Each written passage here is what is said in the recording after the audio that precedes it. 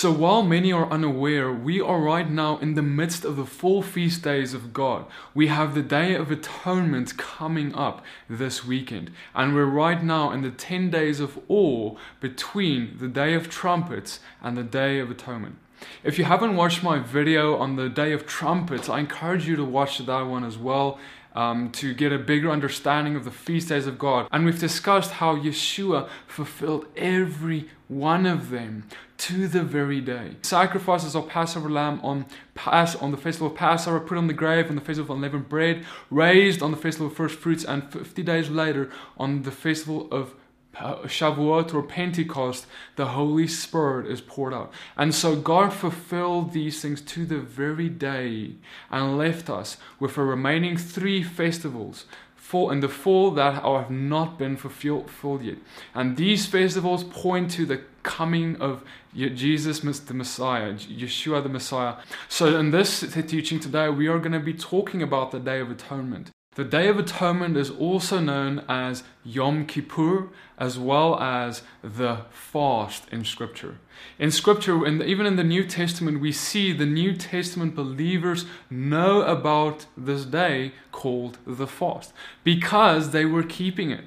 We know that Paul said that I must by all means go up to this festival coming in Jerusalem.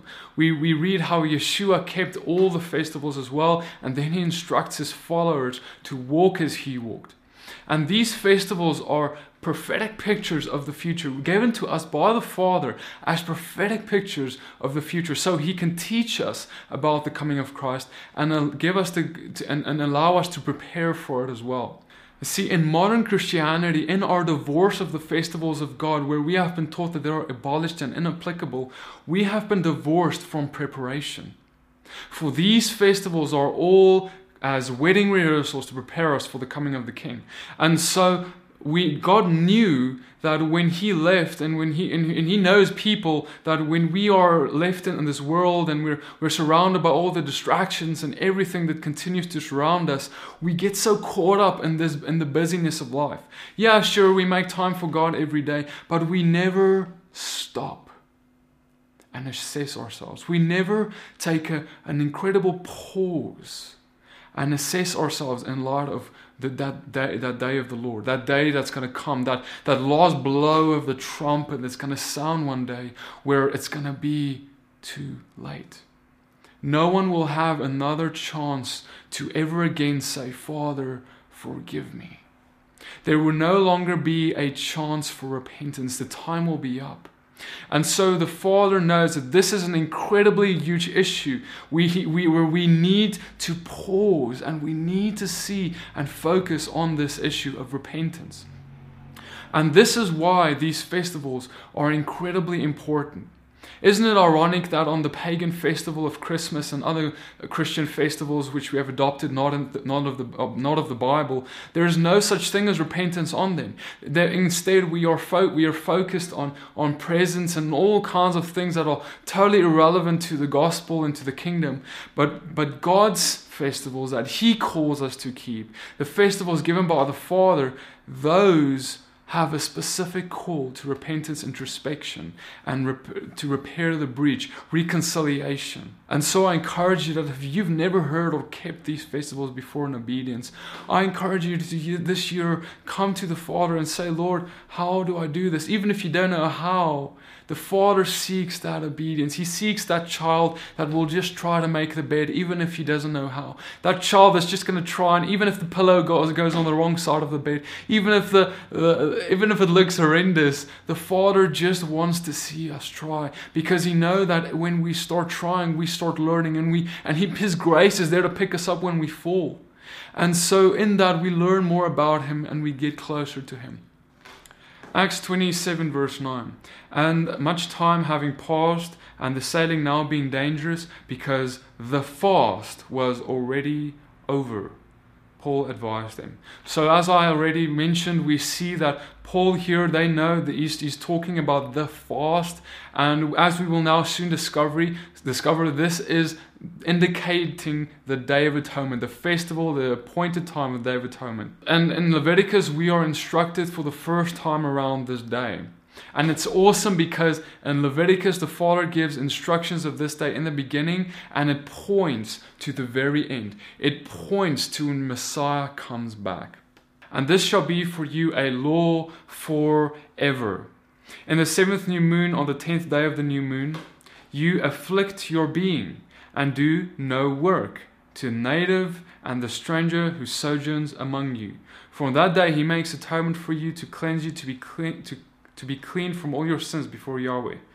It is a Sabbath of rest for you, and you shall afflict your beings a law forever.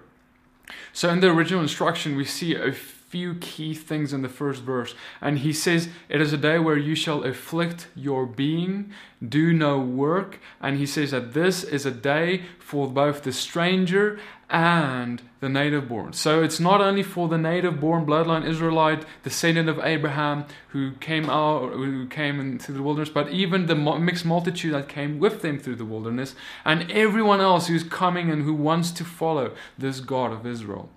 So what does afflicting our beings mean? It is a common understanding that afflicting our beings is when we fast.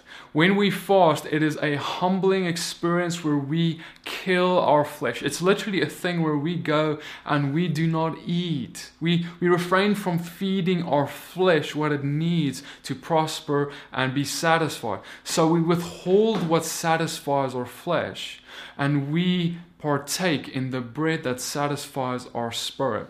In other words, the bread, Yeshua. We partake in Him, and when we partake in Him, we don't need to desire to fulfill our flesh. That's why Yeshua said that the bread that I have is not of this earth, when they offered Him bread, physical bread to eat. And so He was fasting in that moment, and in the same way, this is a day of fasting. We're instructed to fast on this day. Why? As I've mentioned, this is a day of absolutely introspection and absolutely fasting and lifting our voices high to the Father and crying out to Him, Lord, what is there in my life that needs to be fixed? Lord, what is there on my skin? What is there on my flesh? What sin is there, God? What is there still on me? What's the dirt that's on my face that I don't see? And in this place, we lift up our voice to the Father in fasting. We cry out and we afflict our beings. And so then we trust the Father to come and reveal these deep things in our life. Because see, brother and sister, if you do not do this, you will go on and sit with a sin for 3 years in a row. You will sit with a sin for 4 years in a row. But this is a festival where the Father says, one of these years, this is going to be a day where a trumpet is blown and the time is going to be up. And will you then still have that sin that you've been struggling with for 5 years? For it will be unacceptable before the Lord. He says that this is a time where you rid yourself from every evil desire and thing in your life, and you forbid your flesh of continuing in what it has been continuing for the last year, since the last time you have celebrated the festival. So this is absolutely a time where the Father says, the time is now up, you stop this. And we know that fasting is a tool that the Father gives us to discipline our flesh, let our spirit be exalted, and so our spirit can take dominion over our flesh, and so we can break the chains of bondage over our flesh. And so this is why the Father says you need to afflict your being. That is the first reason. The second reason is that because this is a day of a gloomy day, a dark day, where a day of judgment, it's not a day of celebration. It's more, while the day of trumpets was a celebration where Yeshua came on the clouds, the day of atonement is not as much a celebration as it is a day of afflicting our beings. A day of introspection and seriousness to see. And not only on the feast day itself, but the 10 days of awe leading up to it. We know that on the first day of the 7th month is the Festival of Trumpets. The 10th day of that same month is the Day of Atonement. And so in those 10 days, it's also known as the 10 days of awe, where it builds up to this ultimate Day of Atonement where the last great shofar was blown. So on the Day of Trumpets, we see a lot of around the blowing of shofars, of course, the blowing of trumpets. And it's also known as the last trumpet, the day of the Festival of Trumpets. But the Day of Atonement is also known as the Great Trumpet. This is a demonstration of the Father's grace and mercy for us. The reason I say this is that while the Father says, and in our Greek mindsets we think of a last trumpet, and yes it is, on the Day of Trumpets it's a last blowing of a trumpet, a final warning and of repentance. But then there is a 10-day of incredible demonstration of the Father's mercy and grace where it leads up to the Great Trumpet. The Great Trumpet will be at the Great White Throne Judgment, basically, at the last time, the last moment, the last hour, the last minute of repentance we would ever have. And at the last Great Trumpet, the Father says, now the time is over. And so the Day of Trumpets is a calling to the world to repent and a calling for us to repent. And it is not, and these 10 days of awe on the Day of Atonement is not for us to say, oh, well, the Day of Atonement is coming up, I still have license to have time. No, brother and sister. The Day of Trumpets is the last time, and the 10 days of awe is the absolute time is up now. And then on the last great day, the time is up. And all this is simply a demonstration of His mercy and grace to prepare us for that day. And so, similar to the Festival of Trumpets, we also see that the Day of Atonement is a high Sabbath. In other words, it's a day where God instructs us to not work further and not to take the day off for Him. Because if you are working and you're not setting this day apart from the rest, this day will not bear much meaning to you. You cannot really celebrate a festival of God or set a day apart for Him effectively if you're still in the field and still in your workplace working. So the Father instructs us to take a day off of peace, to focus on Him, focus on repentance, focus on introspection, focus on all of that.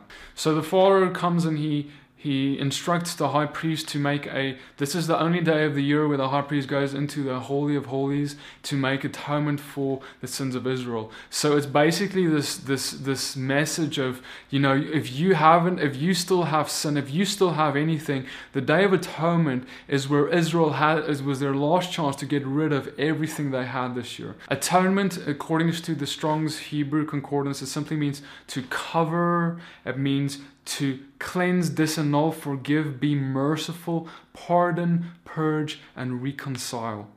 And we see the first example of this in Genesis 3 verse 21, where God covers Adam and Eve with the animals, covers them with the skin of the animals. And so it's very important to understand that when we look at the tabernacle of Moses in the wilderness, the animal sacrifices that took place there were symbolic in remembrance of and as a memorial of Yeshua. The blood of bulls and goats was never able and never meant to in the first place to actually take away the sins of the people. They have always been a symbol for God to demonstrate to His people the issue of sin. When Moses went up to the mountain to get the commandments of God, and Israel, right after that, they built the golden calf and they did all of that. Moses came down, God was angry, and the wrath of God was poured on the people, and 3,000 died. God then decided to implement animal sacrifices, or use it as a way of demonstrating to Israel the seriousness of their sin. And so it would be this thing where, they would take these animals, they're living animals, innocent animals, innocent blood, and they would symbolically put their sins on these animals, and these animals would then die for their sins. And this is a picture for them to see, man, my sins aren't just this nothing. Something had to die. A life had to be taken, a life that it was supposed to be my life. It was supposed to be me that had to die for this sin. It was for this adultery, for this fornication, for this, whatever the sin is, stealing, whatever it is, something had to die, and it was supposed to be me. But now we're placing it on this animal, and this is simply a demonstration and a picture of what Yeshua was going to come do. It is very important to understand that the sins weren't literally being put on the animal, and the animal wasn't literally carrying the sins. And so now when we today come and we put our sins on Yeshua, it is an incredibly deep thing, man. It's an incredibly heavy thing. And I think like Christians, a lot of people are so like light on this thing, man. We don't understand the seriousness of this issue. Oh yeah, Lord, I sinned. Oh, thank you, Lord, forgive me. And then I go on with my day. That's the perception of 90% of Christianity. But these festivals, God is saying, listen, you keep these festivals because you need to understand the seriousness of your sin. You need to understand that there is someone that needs to die for you. There is someone there is blood that needs to be spilt for your sin. The little sin that you think is so little and not a huge deal, not a big thing. Someone needs to die for that. And the Father says, I send my Son to die for that. And he says, so you keep this festival and you do this. You do introspection. You look at your life because I forbid you from continuing in the state that you were in from when I came for you. When you came to the knowledge of the truth of my Son, I forbid you from now continuing in that habitual sin you've been doing. You cannot continue in habitual sin while professing that you know him. You cannot do it. The Father does not allow it. And so he, in this season, he says, you now search your heart. My Holy Spirit will convict you. You keep this festival of introspection and you fast. And you forbid your flesh. And it doesn't matter what it takes. It doesn't matter what it takes. You forbid your flesh from continuing in the sin that you had yesterday. Because you are now placing your sin on Yeshua, and while placing it on him, you cannot now let your sin allow the blood to come pouring through his skin. You can't allow all the weight on him and let him be killed for that. And then still after that, continue in it. And so in Isaiah we read about this fast that the Father desires. Cry aloud, do not spare. Lift up your voice like the shofar. Declare to my people their transgression and the house of Jacob their sins. Yet they seek me day by day and delight to know my ways, as a nation that did righteousness and did not forsake the right ruling of their God. They ask me of me rulings of righteousness. They delight in drawing near to God. They say, why have we fasted and you have not seen? Why have we afflicted our being and you have taken no note? Look, in the day of your fasting, you find pleasure and drive on your laborers. He's talking about the Day of Atonement in this verse. Look, you fast for strife and contention, and to strike with the fist of wrongness. And do not fast as you do this day, to make your voice heard on high. Is it a fast that I have chosen, a day for a man to afflict his being? Is it to bow down his head like a bulrush, to spread out sackcloth and ashes? Do you call this day a fast and an acceptable day to Yahweh? So first he says that this is the way you're fasting. You drive your laborers on my Day of Atonement. You do not give them a Sabbath of rest, but you drive them. He said it's a hypocritical thing that he's talking about here. And furthermore, he says that you take sackcloth and ashes and you pour it over yourself and you make your fast known to everyone and you say, oh, woe is me. Oh, I am so, like the Pharisees did. And we do this whole thing of, look how, Lord, But then he goes on, he says, now look at this. This is the fast that I desire of you. Is it not the fast that I have chosen? To loosen the tight cords of wrongness, to undo the bands of the yoke, to exempt the oppressed, and to break off every yoke? Is it not to share your bread with the hungry, and that you bring to your house the poor who are cast out? When you see the naked and cover him, and do not hide yourself from his flesh, from your own flesh, Then your light will bring forth like the morning, your healing spring forth speedily, and your righteousness shall go before you.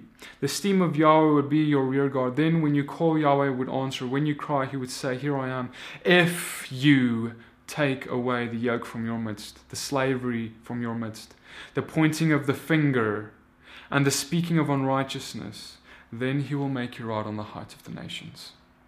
And so we see that God instructs us. He says, oh, don't just go and oh, woe is me, woe is me. I want to see this in action. I want you to feed the hungry. I want you to take that bread that you're fasting from, and I want you to actually give it to someone.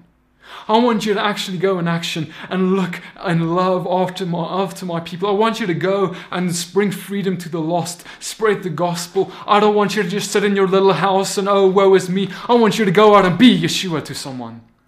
That's what the Lord says. And He says that I am sick of your, oh, woe is me. I want to see the fruit in your life. I want to see not only, oh Lord, help me. I want to see you step into the thing, the calling that I've called you into. And when you step into that identity of being Yeshua to someone else, in that place I will heal you. In that place I will make you right on the heights of the nations. In that place I will be there. I will come and I will answer to the call of your fast.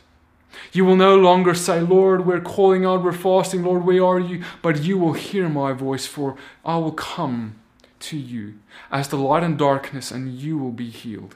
And so I would like to explain to you the procedure of how this day was observed in Israel while the temple was still standing. There were 2 goats that were brought to the high priest, and a lot was casted. In other words, it's kind of almost like a throwing of a dice, a 50-50 chance of choosing a certain thing. And what would happen is there would be a name of Azazel and a name of Yahweh that will be placed on these 2 goats according to the lot that was cast. So according to the lot, the 50-50 chance, depending on that, the goat would receive that name. And you shall take the 2 goats and let them stand before Yahweh at the door of a tent of appointment. And Aaron shall cast lots for the 2 goats, one lot for Yahweh and the other lot for Azazel. And Aaron shall bring the goat for which the lot for Yahweh fell, and shall prepare it as a sin offering. But the goat on which the lot for Azazel fell is caused to stand alive before Yahweh to make atonement upon it, to send it into the wilderness to Azazel. And he shall take some of the blood of the bull and sprinkle it with his finger on the lid of the atonement on the east side. Also on the front of the lid of atonement, he sprinkles some of the blood with his finger 7 times. So in this, we see that there is a separation. There is a dividing line where Yahweh determines which goat will receive which name. One will receive the name of Azazel upon it, the other will receive the name of Yahweh upon it. And depending on which name the goat receives, the goat will go a different way. If the goat receives the name of Azazel, the sins of Israel will be put upon it, and he will be casted out into the wilderness. If it was to Yahweh, then the goat would be taken into, his sacrifice will be brought before Yahweh. So to better understand this, we need to understand the Hebrew perspective of what Azazel means and who Azazel was. The book of Enoch gives us a glimpse of this. I do not subscribe, and I'm not submitting to you that the book of Enoch is scripture or put on the level of scripture at all. The only reason I'm reading from it is I want you to see what they understood around the Azazel. And Azazel taught mankind to make swords and knives and shields and coats of mail, and taught them to see what was behind them, and their works of art, bracelets, ornaments, and the use of rouge, and the beautifying of the eyebrows, and the dearest and choicest stones of all, coloring substances, and the metals of the earth. And there was great wickedness and much fornication, and they sinned, and all their ways were corrupt. And so we see that Azazel was seen as the one, a demon or a force of darkness, whatever you want to call him, that taught sin, fornication, and various other idolatries. So this is the perspective. So we see that in the high priest would cast a lot, and there would be, if it fell on Azazel, Azazel would be cast out into the wilderness, or it would fall on God. So there is this separation that we need to understand that happens. We also see Yeshua prophesying of this separation, and he's speaking about the separation in Matthew, where he talks about the great judgment, the great last day, and this is all connected to this day of atonement in Leviticus. When the Son of Man shall come in his glory, and all the holy angels with him, then he shall sit upon the throne of his glory, and before him shall be gathered all nations. And he shall separate them one from another. Separate them one from another, as a shepherd divides his sheep from the goats. And he shall set the sheep on his right hand, on the goats on his left. It's important to understand that at the where the high priest, he would do the same thing, where he would place the Azazel goat and the other goat on his left and right hands. And he would put the goat of Yahweh on his right hand and the goat of Azazel on his left. Then shall the king say unto them on his right hand, these are the ones that are accepted. Come, ye blessed of the Father, inherit the kingdom prepared for you from the foundation of the world. For I was hungry, and you gave me meat. I was thirsty, and you gave me something to drink. I was a stranger, and you take me in naked, and you clothed me. I was sick, and you visited me. I was in prison, and you came unto me. Then shall the righteous answer him, saying, Lord, when saw we thee in hungry and fed thee, or thirsty and gave thee drink? When saw we thee as a stranger and took thee, or naked and clothed thee? Or when saw we sick or in prison and came unto thee? And the king shall answer and say to them, Verily, verily, I say to you, and as much as done unto one of the least of these brethren, you have done unto me. Then shall he say unto them on the left hand, Depart from me, you cursed, into the everlasting fire prepared for the devil and his angels. And so we see that Yeshua basically connects this to the prophecy in Isaiah that we read, where he says that this is the fast that I'm desiring, to feed the hungry, the widow, orphan, looking after them and loving and walking in love. And he says that whatever you do unto the least of them, now in Matthew, whatever you do unto the least of these, you do unto me. And he's talking about this place where the throne would be, the judgment would be, he would cause a separation. He will tell the group that he will cast into everlasting darkness with Hasatan, the enemy, Satan. He says, you were the ones who did not do these things. Yeah, sure, you fasted. Yeah, sure, you might have called on my name, but you missed the whole point. You never walked in love. You missed the point. You were a bunch of Pharisees. You missed the point. It's not enough to simply keep the law 1, 2, 3. You need to love. You need to be the walking hands and feet of Yahweh on this earth, is what he said. It is interesting to note that at the ritual where the high priest would cast the lot for Azazel and the goat of Yahweh, he would cast the goat of Azazel into the wilderness. And what ended up happening is the goat started coming back a few days later. Quite a funny thing where the sins of Israel would come back on this goat to them. What they started doing is they started following the goat and throwing the goat off a cliff so that the goat would not be able to return to them.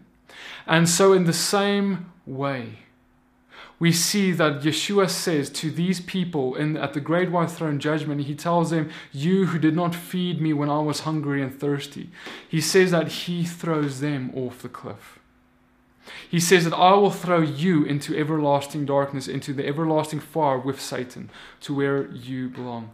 And so this is a whole picture, a separation. This is a day of separation. This is the day where God is going to draw a line in the sand and he's going to say it's up, the time is up. The trumpet the great trumpet blows, the time is up. It's this place where the angels they've come and they say, Holy, holy, holy is the Lord God Almighty, who was, who is, and who is to come. Who was, who is, and who is to come. And everyone's on their face. And the time is up. And there is a separation. And so in here, the Father says that this is the day of separation. Where will you end up? If that trumpet was today, where would you end up? Did you clothe me when I was naked? Did you feed me when I was hungry? Did you care for me? Were you there for me? And you would say to him, oh Father, where did I ever see you? And he says, whatever you did unto the least of these, those people that you walk by in your daily walk, that grocer, that woman who was hurting, who never knew my name, that atheist in your workplace who never knew my name, why did you not speak a word? Were you ashamed of me? I tell you, if you are ashamed of me in the workplace, if you are ashamed of me in the grocery store, if you're ashamed of my name, I will be ashamed of you in the great day of judgment, for you did not feed the poor with me. You did not feed the poor in spirit. And I'm not talking about merely physical things. I'm talking about feeding them with Yeshua. And so, brother and sister, I tell you that today is a time of deep introspection. This week you need to look at yourself and analyze yourself before he analyzes you on that great day. Make sure you're ready now. You'd rather want to hear this from me than from him. If you're not ready, brother or sister, get ready. There's these things that we say, I've been struggling with the sin, and we allow the enemy to tell us, you know what, it's okay, just one more time, it's okay. Oh, it's okay, God will forgive you. Oh, it's okay, you do it again, it's okay, it's okay, it's okay. Did God really say that you need to repent today? Just like he told Adam and Eve in the garden. Did God really mean that it's wrong? Or did he, wasn't that law abolished? Wasn't that, are you sure? I tell you today, brother and sister, that not one jot or tittle is abolished from all the law, and we need to get in alignment with our King. The bride needs to get in alignment with the bridegroom, for he's coming back for a spotless bride, as spotless as he is. And I'm telling you that if you are not in obedience to the instructions of the Father, now is the time to see, Lord, look at me now, Lord. Show me, Holy Spirit, in light of your word. Show me in light of the word that you gave in the Bible, in the front of our book, and in all of that, and then in light of the Torah that you wrote on my heart. Father, show me, where am I? Where am I? Where have I wronged my brother and sister? You see, if you have unforgiveness in your heart and that trumpet blows, it's too late, brother and sister.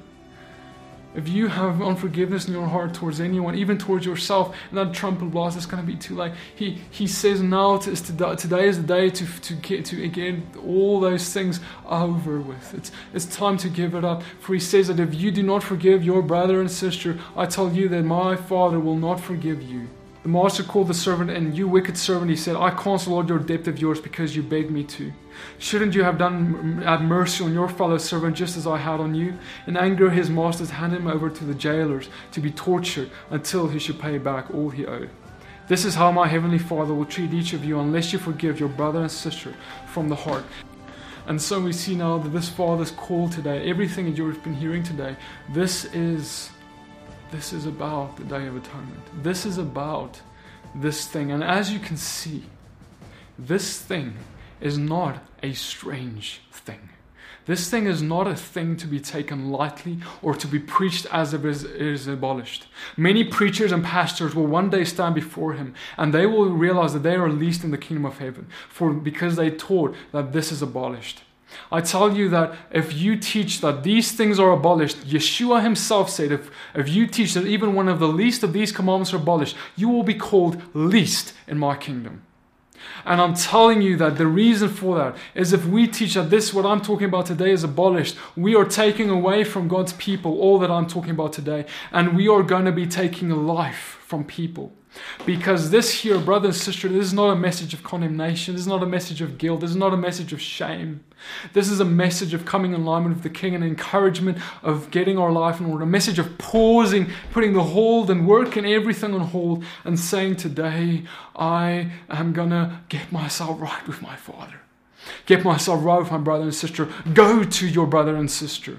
And go to them and declare to them, I am sorry, even if it wasn't your fault. I am sorry, I forgive you. Let's reconcile. This is the Day of Atonement, the day of reconciliation, the day where there's no more excuse for coming before him with dirty hands. Brother and sister, just like we read in Leviticus where the blood was sprinkled on the altar, the blood the goat of Yahweh, the goat that God's name was put on. His blood was sprinkled on the altar, and that goat was a sacrifice for him. The Father desires and calls us to be a living sacrifice in our walk. He puts his name on us, and he calls us to be a living sacrifice for him. We also then see that Yeshua is in this picture where Yeshua's blood was sprinkled for us. Because we need to remember that as I mentioned, all these things were symbolic and pointing to Yeshua and simply as a memorial. And so we see that Yeshua's blood is sprinkled on the doorpost of our heart.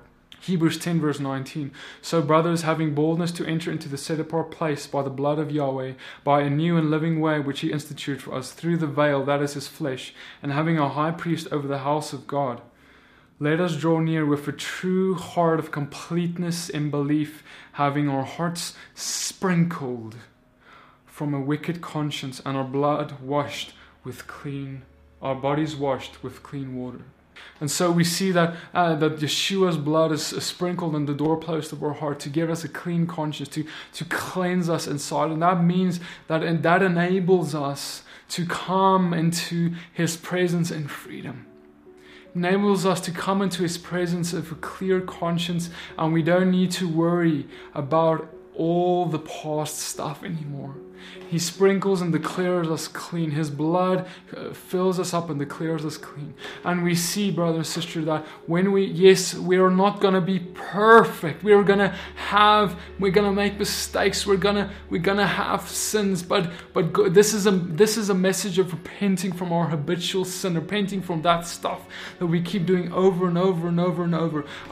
That is what this is about. And then the Father says that I sprinkle your conscience clean. Once you repent, once you bring that to Him, once you die to yourself and say, Father, I give you my life, He says He comes with His Spirit. He comes and He sprinkles your conscience clean and gives you a new heart. And so in that there is no condemnation. There is no condemnation for those who are in Yeshua, Jesus Christ. And so that means that before there was a veil, and we couldn't all enter His presence and freedom because the blood of Yeshua wasn't shed yet. But now that the blood has been shed and the Spirit is dwelling within our tabernacles, we can now enter into that set apart place with Him. We can now enter into that presence with Yahweh, with God. We can come and we can confess our sins at His feet. And His holiness and the outpouring of His Spirit on us is what makes us holy. It's not by our works that we become holy. Our works can defile us, but He is the one that declares us and makes us holy. And so now He says, I declare you holy. I declare you clean. Now continue in that holiness. Continue in that cleansing, sanctification process. Continue in that place so that and repent of everything that keeps you and strays you off from that path. My brother and sister, thank you so much for sticking through this teaching. I hope this encourages you. I encourage you to do a deep introspection in this time and search your heart for the truth, man. Search your heart for the deep places of your past and even in the past month and week and day and everything. Look at it and bring it before the Father. Confess your sins and turn. We need to understand and remember that repentance means turning away from and to.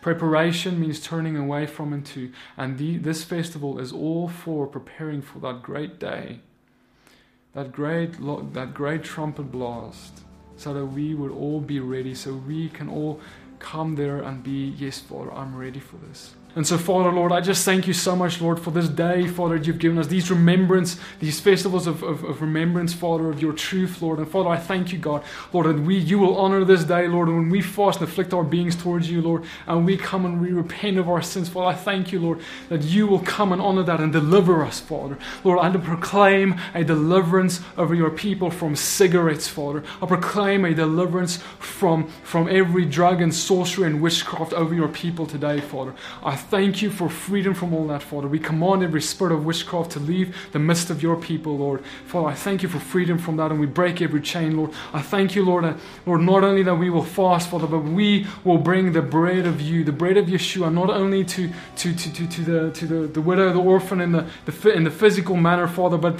the lost and the widow and the orphan in the spiritual manner, the lost people in our places that ever surrounds us, Father. And Lord, I just pray, Father, that you would come, Lord. We break off every spirit of adultery, Father, of fornication, Father, of sexual immorality over your people, Father.